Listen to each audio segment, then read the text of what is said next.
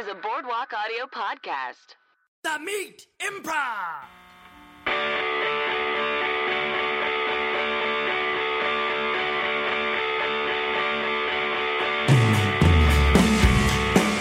Welcome to the first episode of The Meat Side Dish. Welcome. Hope you left some room. Hope you left some room. This is, of course, this is our idea for a little second episode that we'll be doing occasionally. Hopefully regular, we'll see. Yeah. We're just going to try it out, where Jake and I sort of talk about the episode and talk a little bit of the improv nerd stuff. Yeah. I've seen a little bit of a demand online where people like it when you talk about the inside baseball. Right. We're assuming most of you are improvisers yourself, or at least at the very least interested in improv. So yeah, we're not going to get too Talking Dead with all this. Certainly not.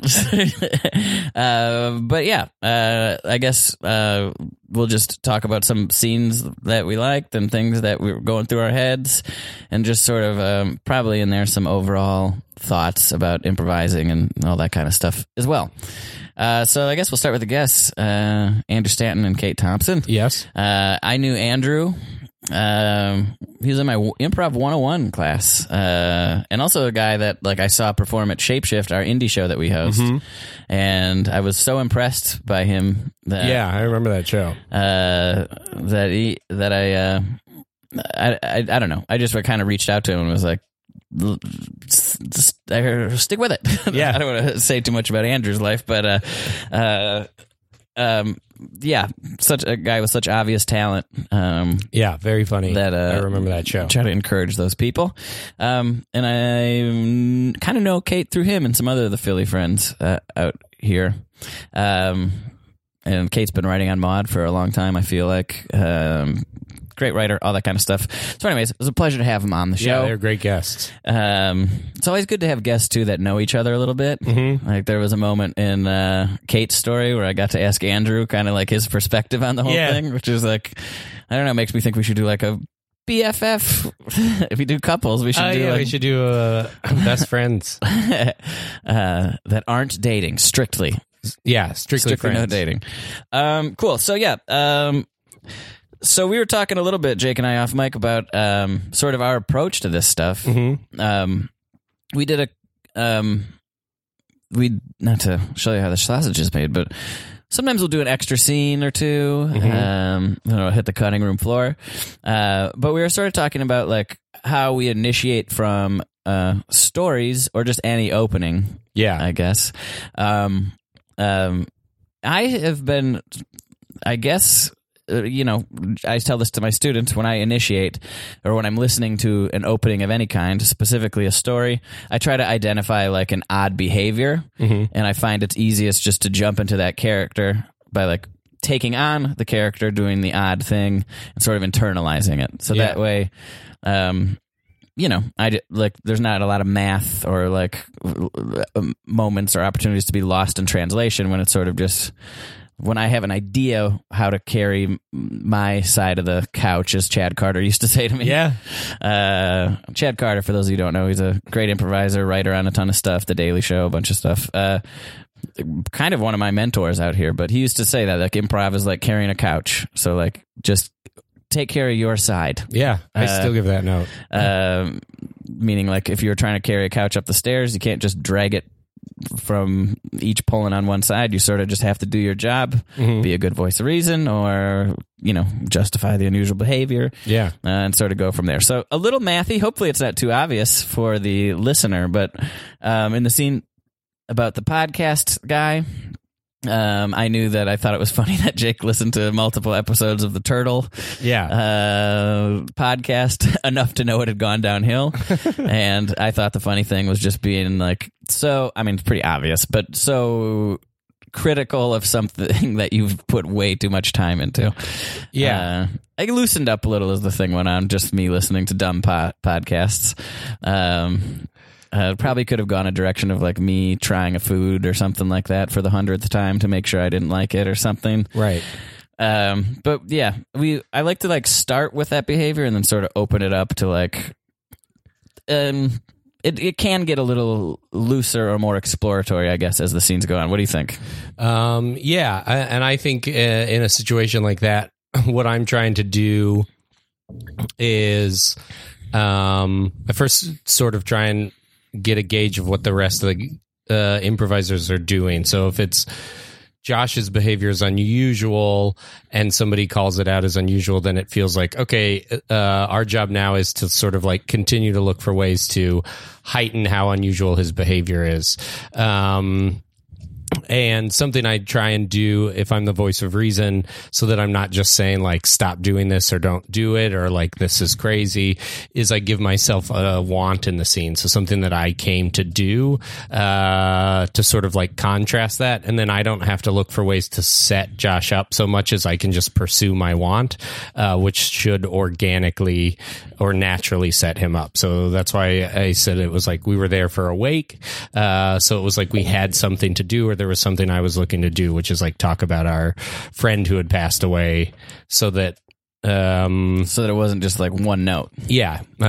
So that I'm not just asking him a bunch of questions, because I think questions beget more questions. So if I start asking them, it's harder for me to stop, versus like, here's what I need to do, and then I can just do that thing, knowing that it'll sort of collide with what Josh is trying to do, or whoever's being unusual in that scene. Yeah, I've been thinking about that a lot myself, of like, I've been trying to explain to students how to internalize a game rather than put it together like a puzzle, which I think through my teaching and workshops and everything, like one of the major notes I have is that people will try to play game inside of a vacuum, where they won't even give themselves a who, what, where. So like one thing I actually think Jake is very good at is sort of, and one reason I like playing with you is because you're very good at like adding an element to like the reality of the scene that I didn't expect, but usually makes the scene like, it catapults it, makes it like a lot funnier.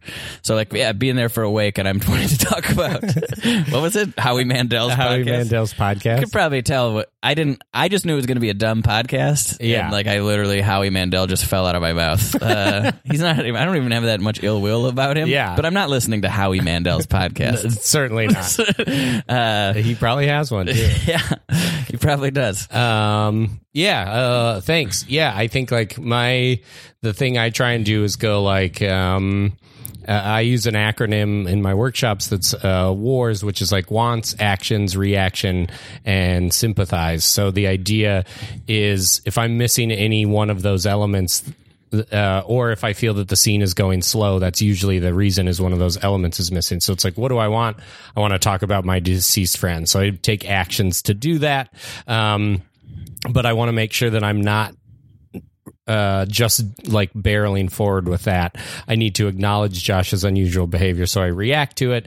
And then that sympathy moment I use as an umbrella term to sort of say like, sympathize with your scene partner, or sympathize with the outside world, or have a moment of vulnerability, so that the scene doesn't just become a conflict. So it's like asking him questions about the podcast, or entertaining that idea, and then going back to the actions for what I want, which is like to talk about my friend. For sure. Yeah. What you were saying too about like feeding me organically by having like a want or taking action.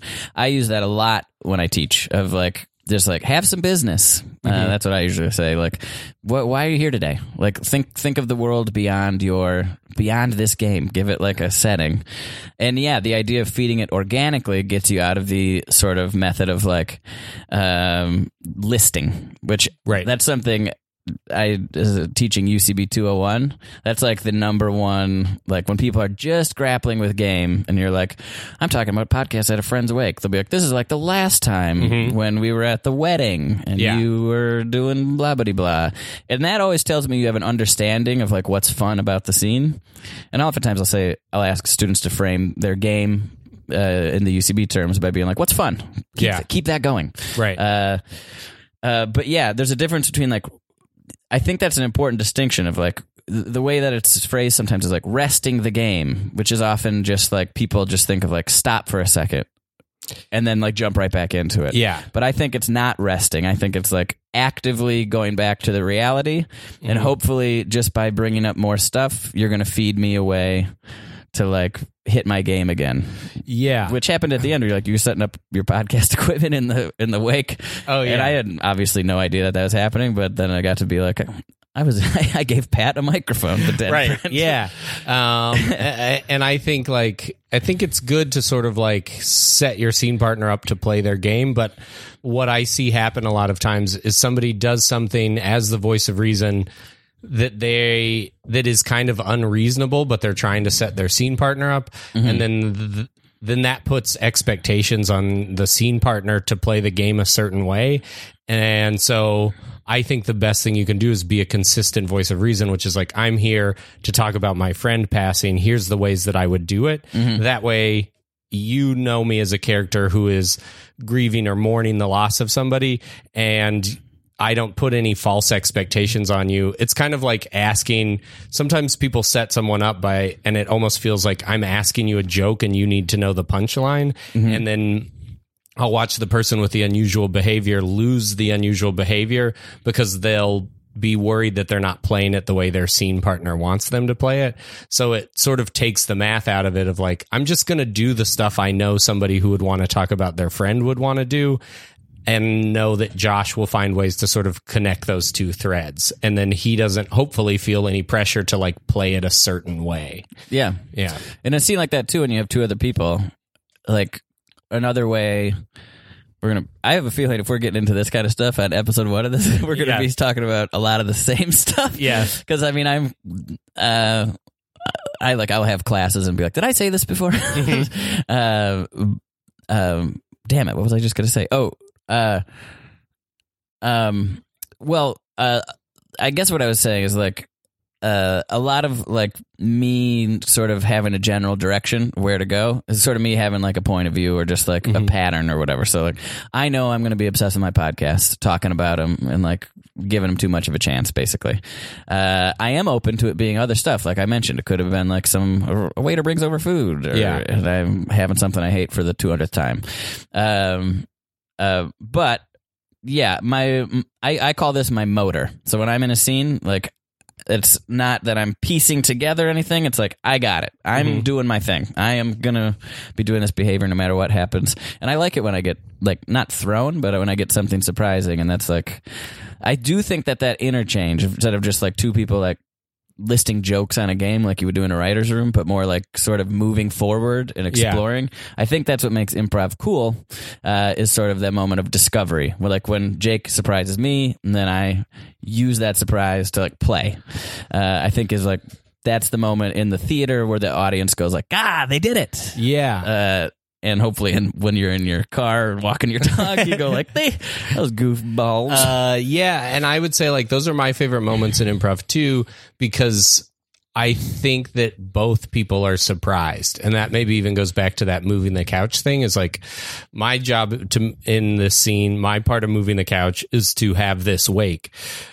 Or to like talk about my friend. And Josh's part in moving the couch is to be obsessed with his podcast. Yeah. If I set him up inorganically or I force a way that I want him to play it, then that means I'm like looking for a response from him and I'm trying to move more of the couch. But if I just move my side and it surprises Josh in the way that I sort of am just mourning, and then he responds to it with his unusual behavior, it also surprises me. And those are my favorite moments, is when both people on stage are surprising each other. Like one person is picking the unusual behavior and the other person is picking what they want or their action in the scene.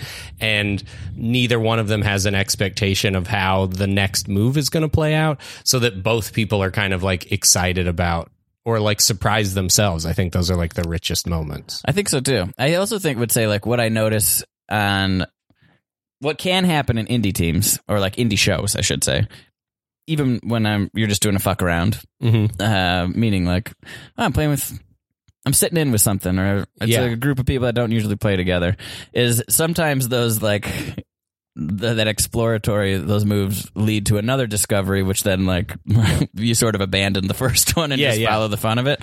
I think there's a little bit of pressure on us to, not a little bit, but well, not pressure, but I do feel like having recording the show, I do have to kind of like focus a little bit more, and I'm also able to, because I'm sitting in a 4-sided table, literally looking right at every person at the table.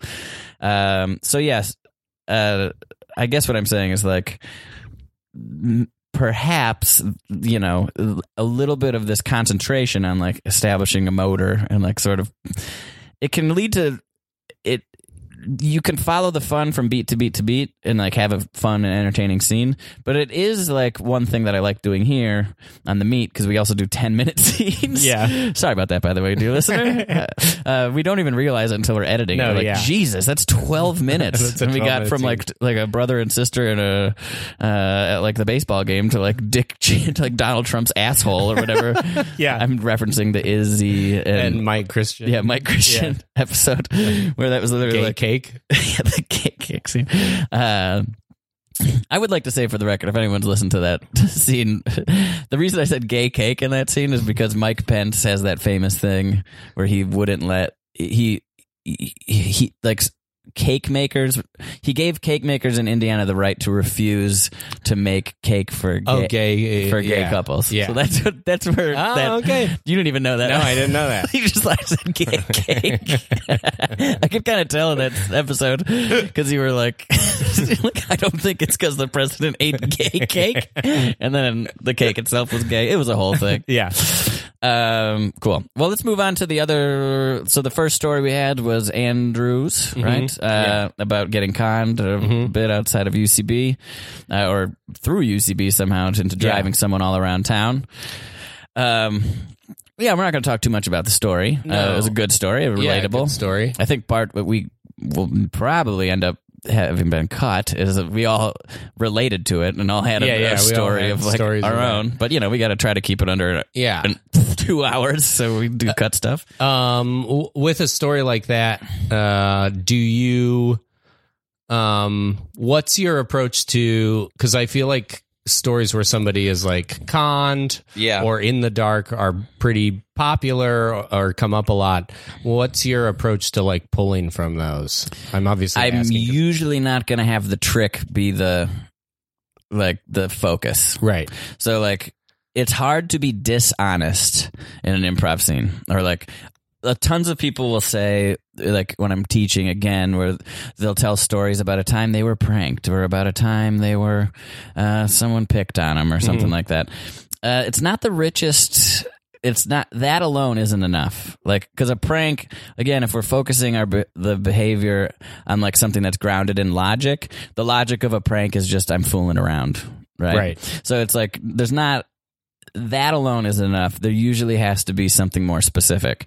So like in the scene you initiated, waiting. Yeah. It's the waiting. Right. Like when you initiated that, my immediate thought was like, okay, we're going to heighten this. Or my idea for how to heighten this is to make it go longer. That was my idea too. And then it just quickly turned into a car chase. Terminator stuff. So yeah, it got thrown like in an indie show. Yeah. But like one thing I do talk to my students about is like, what's your goal line? Like meaning like if you're starting, forgive my sports analogies, but like in football you get a touchback, so a lot of drives start at the 25-yard line or the 20-yard line.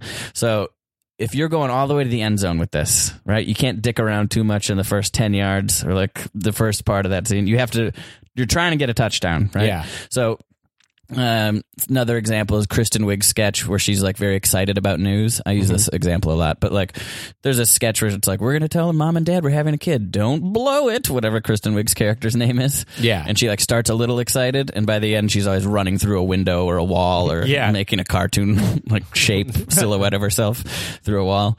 So yeah, I do have that in the back of my head of like, where could this go? And sometimes by having that, by kind of looking a little bit beyond this first instance can get you like heightening that far sometimes, or like being willing to make that kind of move can sometimes actually open more doors to heightening even further. Yeah. Especially if you're working in a group. So my idea, honestly, when that started was like, we're going days. That's what I thought too. Like I want to get to the next morning, which we didn't quite do. But we had the trip to Northridge in that Walmart. scene. It took a little longer than we thought. And just looking at the time, I was like, all right. But then when you have something like the Terminator guy. I've never seen Terminator, so I could envision it, but I also couldn't quite. I didn't exactly know, but yeah, and I thought the same thing, that we would probably go for days, which is like, I guess, very like in the minutia of this is like. So going out to get the Monopoly game was like me sort of saying like, what is a way that I can sort of indicate that I'm going to be in there for a really long time? Like, and then, and I guess to go back even to my question is like, I am, I knew that waiting would be the unusual behavior, and my sort of attitude and things I try and tell students or individuals I'm coaching is this idea that like, pulling the wool over someone's eye or eyes or a scheme or whatever is hard to play well because it relies on the person not being able to react to what's happening. Like you either get away with it and then you don't have reactions, or you don't get away with it and then you're not able to repeat the behavior necessarily, or the person has to then like play not at the top of their intelligence by going like, okay, you did this to me once, I don't expect this to happen again or whatever. And it's like that almost becomes more unusual than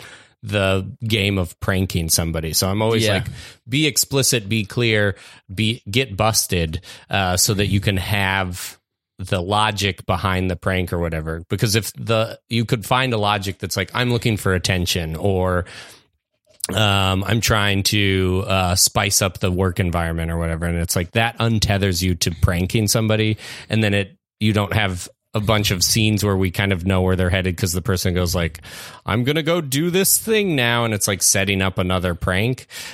So yeah, in those scenes or stories where it's like cons and things like that, I'm always like, there's got to be a behavior there that you can be explicit with that isn't just trying to like pull one over on somebody. Yeah, I agree. Also, this doesn't have to do with this episode, but whenever I'm playing a dishonest character, like, I've been trying to figure out an exercise for this, actually, of like, what is one I've had recently? There was a scene in one of my workshops recently where someone was like, it was a husband and wife, and the wife was like, I'm just going through this phase where I'm just trying to do throwback stuff, like go back to throwback stuff.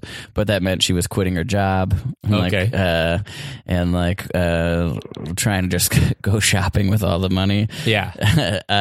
It was a woman playing that part. She did it well, but like she's saying on the surface, I'm just doing throwback stuff. But the real thing is she's just trying to be lazy and, get a bunch of stuff. Yeah.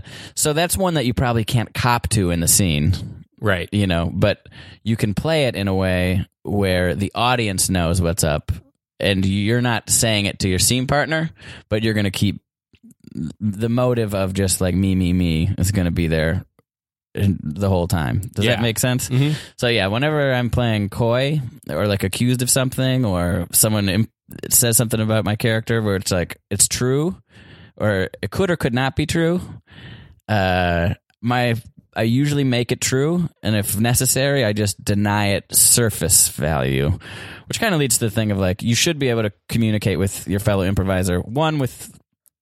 There's a couple ways, few ways.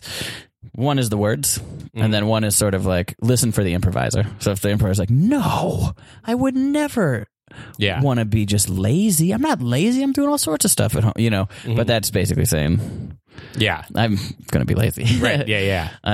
That's not mind-blowing stuff, but that is like something I've been trying to think about in terms of how do you play those scenes, or what direction do I give students? Okay. Another one that came up, so another initiation. I did two of that story. The first one was the tour bus, right? So if you remember, that came from a very simple idea of just the guy who Andrew picked up was telling stories about every corner that they passed or whatever.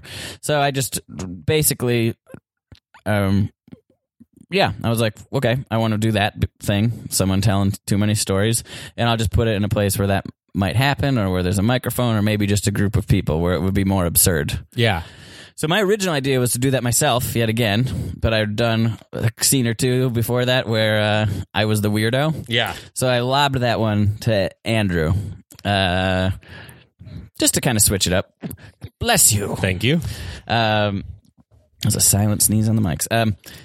So yeah, I lobbed that one to Andrew a little bit, just to try to give, just so more people could play than just me. So two things. Let's start with students, especially early on, will ask me, what's the easiest way to initiate? Like taking it on yourself, usually pretty easy. Yeah. But you're also in situations like we've played together enough where I know when to set you up for something. Right, yeah. And you've set me up for tons of stuff. Yeah. And I had that with like people I played with in the past, like for a lot, like Joe Hartzler when I played with Nicole Byer on that Cooper. Yeah. I had some ideas where I was like, who's going to have more fun freaking out? Yeah. Like we're in a haunted house when we're just in line for the haunted house, me or Nicole. Yeah. That's going to be Nicole. Right. So a trick that I use sometimes when I'm initiating is I'll start with the second line. So I think I'll say what's happening. So in that one I was like, hey, give me the mic back. This is a Hollywood tour bus. Like, no one cares about your stories. Yeah. And basically that's pretty clear, right? That's basically me telling Andrew what he's doing. He's grabbing the mic. It's a Hollywood tour bus and he's telling stories. Yeah. I don't know, nothing like jujitsu happening there, but that's a good way to get your idea or to gift your idea is to just like say context. Here's what you're doing. Yeah. It's a good way to do second beats too. I'm of the mindset that like, you mean like when you're stuck initiating as the voice of reason or as the and I'm of the voice of reason equals straight man traditionally, by the way. That's just our lingo out here in LA. Right. It's a little less gendered. Yeah, a little less gendered. And a little less, you don't have 101 students going like, so like a straight white male is the, right. the good guy in every scene? And I say, yes, but no. Just kidding. I'm just kidding. No, but they are in every scene. I think I'm basically saying what you're saying with context, but I try and sort of like, because I don't want to tell the person how to play it, because that'll put them in their head a little bit, I think. So I try and say like, here are the expectations of the environment we're in, and then this is more for a second beat thing, but it's like I'm not going to say like, hey, I'm trying to organize a kickball game at this summer camp, and you keep demanding, telling everybody that this is anarchy, because in the first beat, she thought that we were being like hardline sort of like dictators at a summer camp. I just go like, okay, the idea is we're just going to have a very loose, free, fun kickball game. And this is probably when you're playing with somebody you're on a team with, but it's like now she knows what the expectations of the world are. And so she can take her behavior with it. That's smarter. That's smarter than mine. But I think like, I don't think so. I mean, especially in an initiation, it's like you want to give them their thing that they're doing. But I just have seen scenes where it's like I'll tell them how to do it, and they're like, "Oh, that's not how I was processing it in the first beat, and now I'm worried that I'm not processing it the way you want to play it in the second beat." Mm-hmm. But I do think that there's a big distinction with like playing with people you play with all the time and developing that shorthand versus like playing with somebody on a jam or a mashup where it's like, no, just tell them what they need to be doing for the scene. Yeah. I think expectations is a good way of putting that. Yeah. Because I don't know how Andrew's going to disrupt the tour, but he chose about just like his dumb stories about his uncle or something like that, where people live. His uncle, and like also where he got garbage popcorn or something like that. Here's the thing I didn't expect in that scene. I didn't expect Kate to be into his story. Oh yeah, and I love that stuff. That's like I call it like making it true, or just like I don't know. You only need one guy being like, "Hey, give me the mic. I'm frustrated." Yeah. So the thing of like her being interested in his stories. And then later on, Bradley Cooper also, for some reason, being interested in that microphone. Yeah. Bradley Cooper, number one impersonation happening on the meet. Yeah. Jake took a crack at it this week. Yeah, he took a crack today. Usually it's me. Yeah. Usually it's me. Did you say, hey, that's Bradley Cooper over here? Oh, because it was the Star is Born premiere. Born premiere, yeah.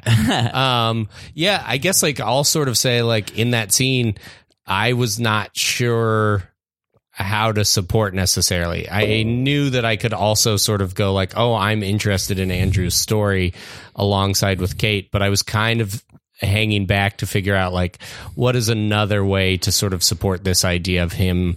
And I think there was a little bit of like, I wasn't sure if the game was going to end up being he's taking over for everything to sort of give his own tour, or if it's nobody's interested in Josh. And those are similar, but they're not the same. So I didn't really know until you said the Bradley Cooper thing. And I was actually going to be interested in Andrew's thing, and it just didn't play out that way. And then it just became me also wanting the microphone, which is maybe I don't know. It's definitely more unexpected. Yeah. Great. What was the third one we did there? Dear listener, we just recorded this. We don't have our notes. I did it. First one was... it was the age thing, right? Yes. Because in the story, the guy's like dad called to ask him to pick up his son, and the son was 40. Yeah. So I, again, played with that without the same specifics of mommy and pretend to be my mommy or whatever. Yeah. This is a pretty classic meet scene. Really is. Where... we start with just this like undercover idea, and then no one catches on. Like the truth of that is what? Like the truck driver's like, well, a little boy with it. Yeah.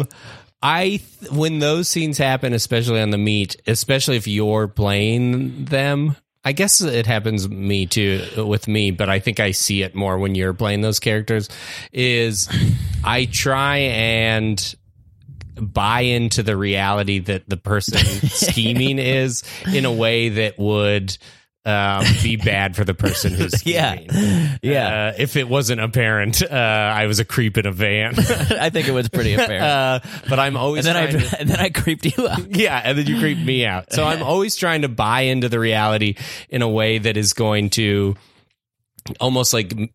It's almost like be careful what you wish for. Like, this guy is going to... I think we probably do this a ton. But it's like my favorite thing to do is to sort of say yes to your idea and then keep saying yes to it to where it like maybe blows back in your face or whatever. For sure. And this brings me to the thing I've been trying to, again, another workshop thing I'm trying to come up with. Just to plug my workshops yet again. But I do think about it more with my workshops of like having kind of a free form thing that I'm in charge of makes me go like, I want to try this. Yeah. And one that I've been tinkering with is like, I think a lot of humor, is basically what you just described.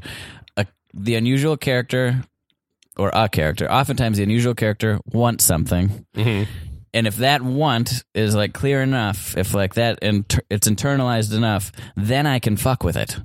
Because it's usually just like, you want something, and then the fun is like playing with it, like steering it, like seeing how you can throw it off, and like, which seems like not yes-anding to some people. They'd be like, isn't that like breaking the rules of yes and, not like going with what they're doing? And I think it's like yes and times 2 or something, where it's like, if I'm locked in, then I'm like, I gotta go with it. I also would say like my interpretation of the purpose behind yes and is like, we're trying to get to the most fun idea. We're trying to get to the funnest part of it. And sometimes that means sort of calling the person out or putting a stop to it to force them to go after their want in another way, and they heighten it that way. But sometimes that means giving the person what they want so that they reach for the next thing. And that also gets us to the most fun idea. So you're saying yes and... As a lot of times people confuse conflict with game, and it's like, as long as the conflict serves the game, being that like, great. But if it's not serving the game, then you can accept that Josh, be somebody who thinks this old man is a kid, because now what do we do with kids or whatever? And it's like, you can elevate. We're just trying to get to the funniest idea. And the path to get there is sometimes to sort of say like, great, I'm going to give you what you want, because that'll get us to the next step. Or I'm not going to give you what you want. You're going to have to look for another way to get it. And that might be the funniest idea. Fernie has a thing about this, not to quote Fernie too much, but we've talked about this type of thing. And he sort of talks about like when you're playing game and just going like boom, boom, boom, boom. He's like, imagine a slam dunk contest where they just dunk it the same every time. Yeah. Like at some point, someone's got to pull a Kia on the court and have Blake Griffin jump over it. Yeah. And that's sort of more fun and rewarding for everybody. Right. And sometimes you run smack dab into that Kia, by the way. Yeah. Which I've definitely done a million times. Yeah. One other little thing I wanted to point out, because there's a couple moments like this, is so we were thrown. I made a mistake in that scene where I said we were 20 miles east to Los Angeles. Oh, yeah. And then the entire reality, like we had to make sense of that somehow. Yeah. So we became on a barge, basically, Yeah. like cars and trucks being shipped on a barge right into sea, which undercuts the reality of that scene of us trying to get a ride Yeah. out of there. Right. I guess we were just abandoned on a barge. I guess so. I still think it was like a fun discovery. Yeah. And we did our best to like glue it back together a little bit. I mean, for me, I sometimes I say like, improv is at its most fun when you're trying to hit the bullseye and you miss. Like the perfect scene is rarely as fun to me as the scene that we tried to make perfect and sort of like had these like things happen along the way. Like I didn't pick up on you saying that. Our guests, Kate and Andrew, picked up on that, and it's like that's their credit to listening really well. And then rather than like sweeping it under the rug or just going like, oh, this person is like an idiot, it's like, great, we've now been given this. I mean, this is an old thing, but it's like everything is a gift in a scene. So it's like, great, let's like contextualize this in a way that seems fun. For sure. Yeah. And yeah, did it totally work? Maybe not, but was it fun in the moment? Yeah. Yeah, it was good. It picked apart the logic a little bit, but didn't throw us too much. Yeah. That's kind of an improv thing too, where it's like, all right, well, that doesn't make a ton of sense, but we did our best, and now let's keep playing. Yeah, Let's yeah, see what yeah. we could. Then we did fall into the ocean. Oh, yeah, which is what we should have happened to us. I think so. Cool. Then we had Kate's story. Again, one that started with like, she was like, was that meaty enough? And we're like, we'll just talk more about it. And I thought it was great. What did we initiate? Oh yeah, me being a clueless guy that's not knowing that Jake was more than a friend. Yeah, how do you play those types of scenes? The joke isn't being gay, obviously. Right. So that's why midway through that one, I was like, it's so hard being a gay man in Philly. You can't find anyone to connect to. And that's just so, I don't know. I guess it's taboo, or it's not taboo, but like, I never wanted to come close to making that like the joke is right. Like I didn't want it to feel like I was a straight man being preyed upon, or like that you're a gay guy who's not getting it, or I just wanted it to be like, I guess it's even more absurd if it's like, I don't know. I wanted to defang it, I guess is what I'm saying. Yeah, and make it and how do you play that clueless? Like, I think. Again, so am I the weird character? Yeah, I am in that scene, right? So I think I just justify, like the fun in that one for me is justifying each thing that you do. So again, if you kiss me, I'm like, he's Italian. Right. Yeah, I guess we could have gone further with that maybe. Like, like I guess what would be like the most heightened place to have gone with that? Like, I really like you. Like you. Yeah. I'm interested in you romantically. Yeah. And I'd like to take you on another date. Like, I don't know. That would have been tough for me to try to wrangle. I probably would have been like romantic. I don't know. I mean, I probably would have had to still been like a little bit not getting the hint of that. Yeah. Like, these damn Italians. They love everyone they see. Or, or even just something like, you don't mean that. I mean, I think in those instances, I try and... or just like, I don't date people from work. There you go. Yeah. I think in those instances, I try and encourage people to just like, if thinking I was Italian was the first thing, just keep using it. Cause, and it's like, there might be a way to write that sketch that comes up with more clever ways along the way. But I'm always like, don't put that pressure on yourself in a scene. Like, you found the logic. Just keep saying it's an Italian thing. Yeah. And there's probably some dumb fun to be had there. Yeah. That was a fun one. Second one was Chili. I Red keep Robin. saying fucking Chili's. Yeah, yeah. I think I said it in the scene. Yeah. One and the same. I mean, Yeah. I initiated that one. And I'll occasionally do this. I think I only do it on the meat, but I just kind of have an idea that I think is sort like a scenic idea that I think is kind of fun, but I don't really have. what do you mean scenic? Like the picture in your brain? Yeah. Just the picture in my brain. I don't really have an idea of where it's going to go.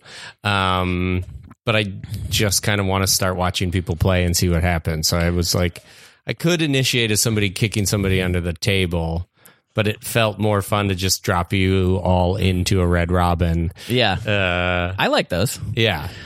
Kind of gives you a chance to play it. And we got what we were trying to get there for. Yeah, I think so. I guess we didn't really ever say, like, not in a Red Robin. Oh, yeah. Right? Which I think is super funny. Yeah. That seems like more of like almost like what would be on stage, like a tag run of like where would be a good place to break the news of a divorce or a relationship or whatever. That's kind of funny. That could have been, I didn't realize my character, was I a girl or a guy? I don't remember.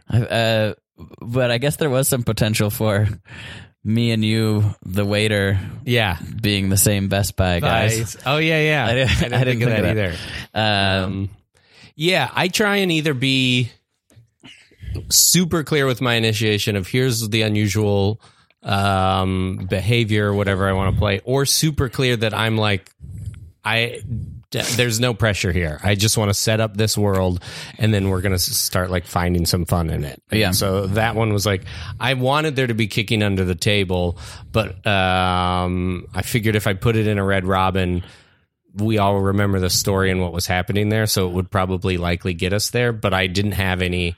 There was no way for that scene not to go the direction I wanted, because I didn't have much of a direction except like the idea of trying to have a serious conversation inside a Red Robin. Yeah. Totally. So it was pretty loose. I like those though. Like, for those that are followers of UCB, not to get too into the UCB thing, but like Besser is very much a premise guy. Ian Roberts is very much an organic guy. Yeah. This format of ours, storytelling into scenes, I mean, you're almost not using the stories if you're not pulling premise sometimes. So, but I do like hitting the other side of that, where it's like, let's just set up a fun world and see what we find. And I think that's a good I commend you for doing that, because I can get too locked into like trying not to fuck up, or not, I don't know, trying to like initiate with like, okay, let's go. And I think like these ones are usually more sprawling scenes a little bit, like, but the moment I think I did the paint on of them kicking each other under the table, and that I was like, I got to make a choice because I don't know who's supposed to be telling who what. I was waiting for that too. Actually. So I was like, I'll just have them do it, and then when you started doing it to the waiter, I felt that's when the game got locked in. Well, that was just the fun of it. Yeah. Again, like, I've said this to my students as well. Like, game can be like a little bit tricky to wrap your head around. Like, if this is true, what else is true? Which essentially is what that is. But a simplified way for me sometimes is like, zero in on the fun. Yeah. And you have about, on stage, 3 to 4 minutes to have as much fun as you can with it. So, a lot of times I'm just trying to kick someone else. I will say... Oh, do you have something else? No. I will say, I also had an idea to set it at the Chili's, and I was sort of, as I'm unfortunately sometimes prone to do, I was already thinking of like callbacks and stuff like that. And to me, like almost like when you're setting up a third beat of a herald, for those of you who aren't familiar, in a herald you have 3 disparate scenes and then 2 group games, and then you hit them, you hit the scenes a couple times, and then at the very end you're trying to tie stuff together organically.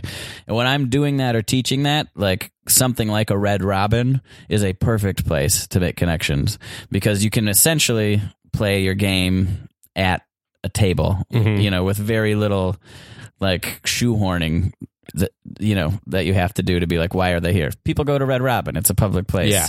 So it's very, to me, believable that we can revisit some of these characters that we liked, getting back there. But I also wanted to play the game. I'm glad it worked out the way it did, because I didn't have much of an idea in mind. Yeah. But in the back of my head, I was like, we can always go to another booth here. And then I sort of followed that. That's good. I don't play that way when we're doing this podcast, I'm always like, oh, this is the third scene. And I start trying to go back to the earlier scenes, thinking about what stood out to me. Yeah. The analogy I use is like, did we write any pop songs? Did we write any catchy songs that could be sort of like thrown into any scene? And if I can think of them, it's like, great, I'm looking for opportunities to put them in there if there's the thing. But I should probably be doing what you were doing, especially if I'm doing Harold's and thinking about like before that place, trying to think of places to put something where you could touch on all of them. Yeah. It's not the first thing in my head. Yeah. But I have found from teaching and doing a bunch of Harold's that like if I have an idea for a third beat and I can if it can be opened up to be like on a subway platform in a park or if it's not distracting to do that, then it just tends to make the connecting a little bit easier. Yeah. And I think we did. Yeah. Last thing I'll say about connections is like we don't always succeed at doing our favorite things. We definitely shoehorn them in sometimes, probably to a detriment. But my approach towards that is like I try not to force it. But when I'm thinking about callbacks, I just remember like my favorite rules for the world that we came up with. Our favorite like lines, even like gay cake again, going back to Izzy and Mike Christian. It's just, I don't think we even called that back, but those are just like, it doesn't have to be a full premise or character game necessarily, but it's just like, what do I like? What made me laugh? I guess that's your pop song thing. Yeah. Sort of just like that takes a little bit of the pressure off. Yeah. Well, anyways, that's the first side dish. Yeah. Hope we didn't crawl too far up our own buttholes there. Hope that was interesting to... yeah, I hope.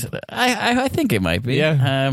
It's good for me. I liked it. Yeah, so our plan is to do this more often, just so... I mean, hopefully with some guests. Yeah. This will be a feature of our Patreon. Yeah.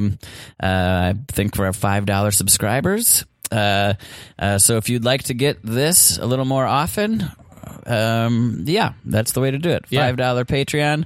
We'll try to get a guest or two to stick around, and if we get enough Patreons, we will be able to convince those guests with perhaps paying them a little bit of money. Giving a little money. We're trying to pay people who do improv, including ourselves. Yeah. So $3 to get on that Discord, $5 to get a little whole new bonus episode. Yeah. I think that's it. I don't have much else to sell you. Thank you for listening. Yeah. Give us any feedback you got on the social medias.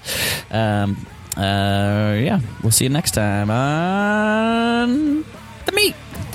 Side dish?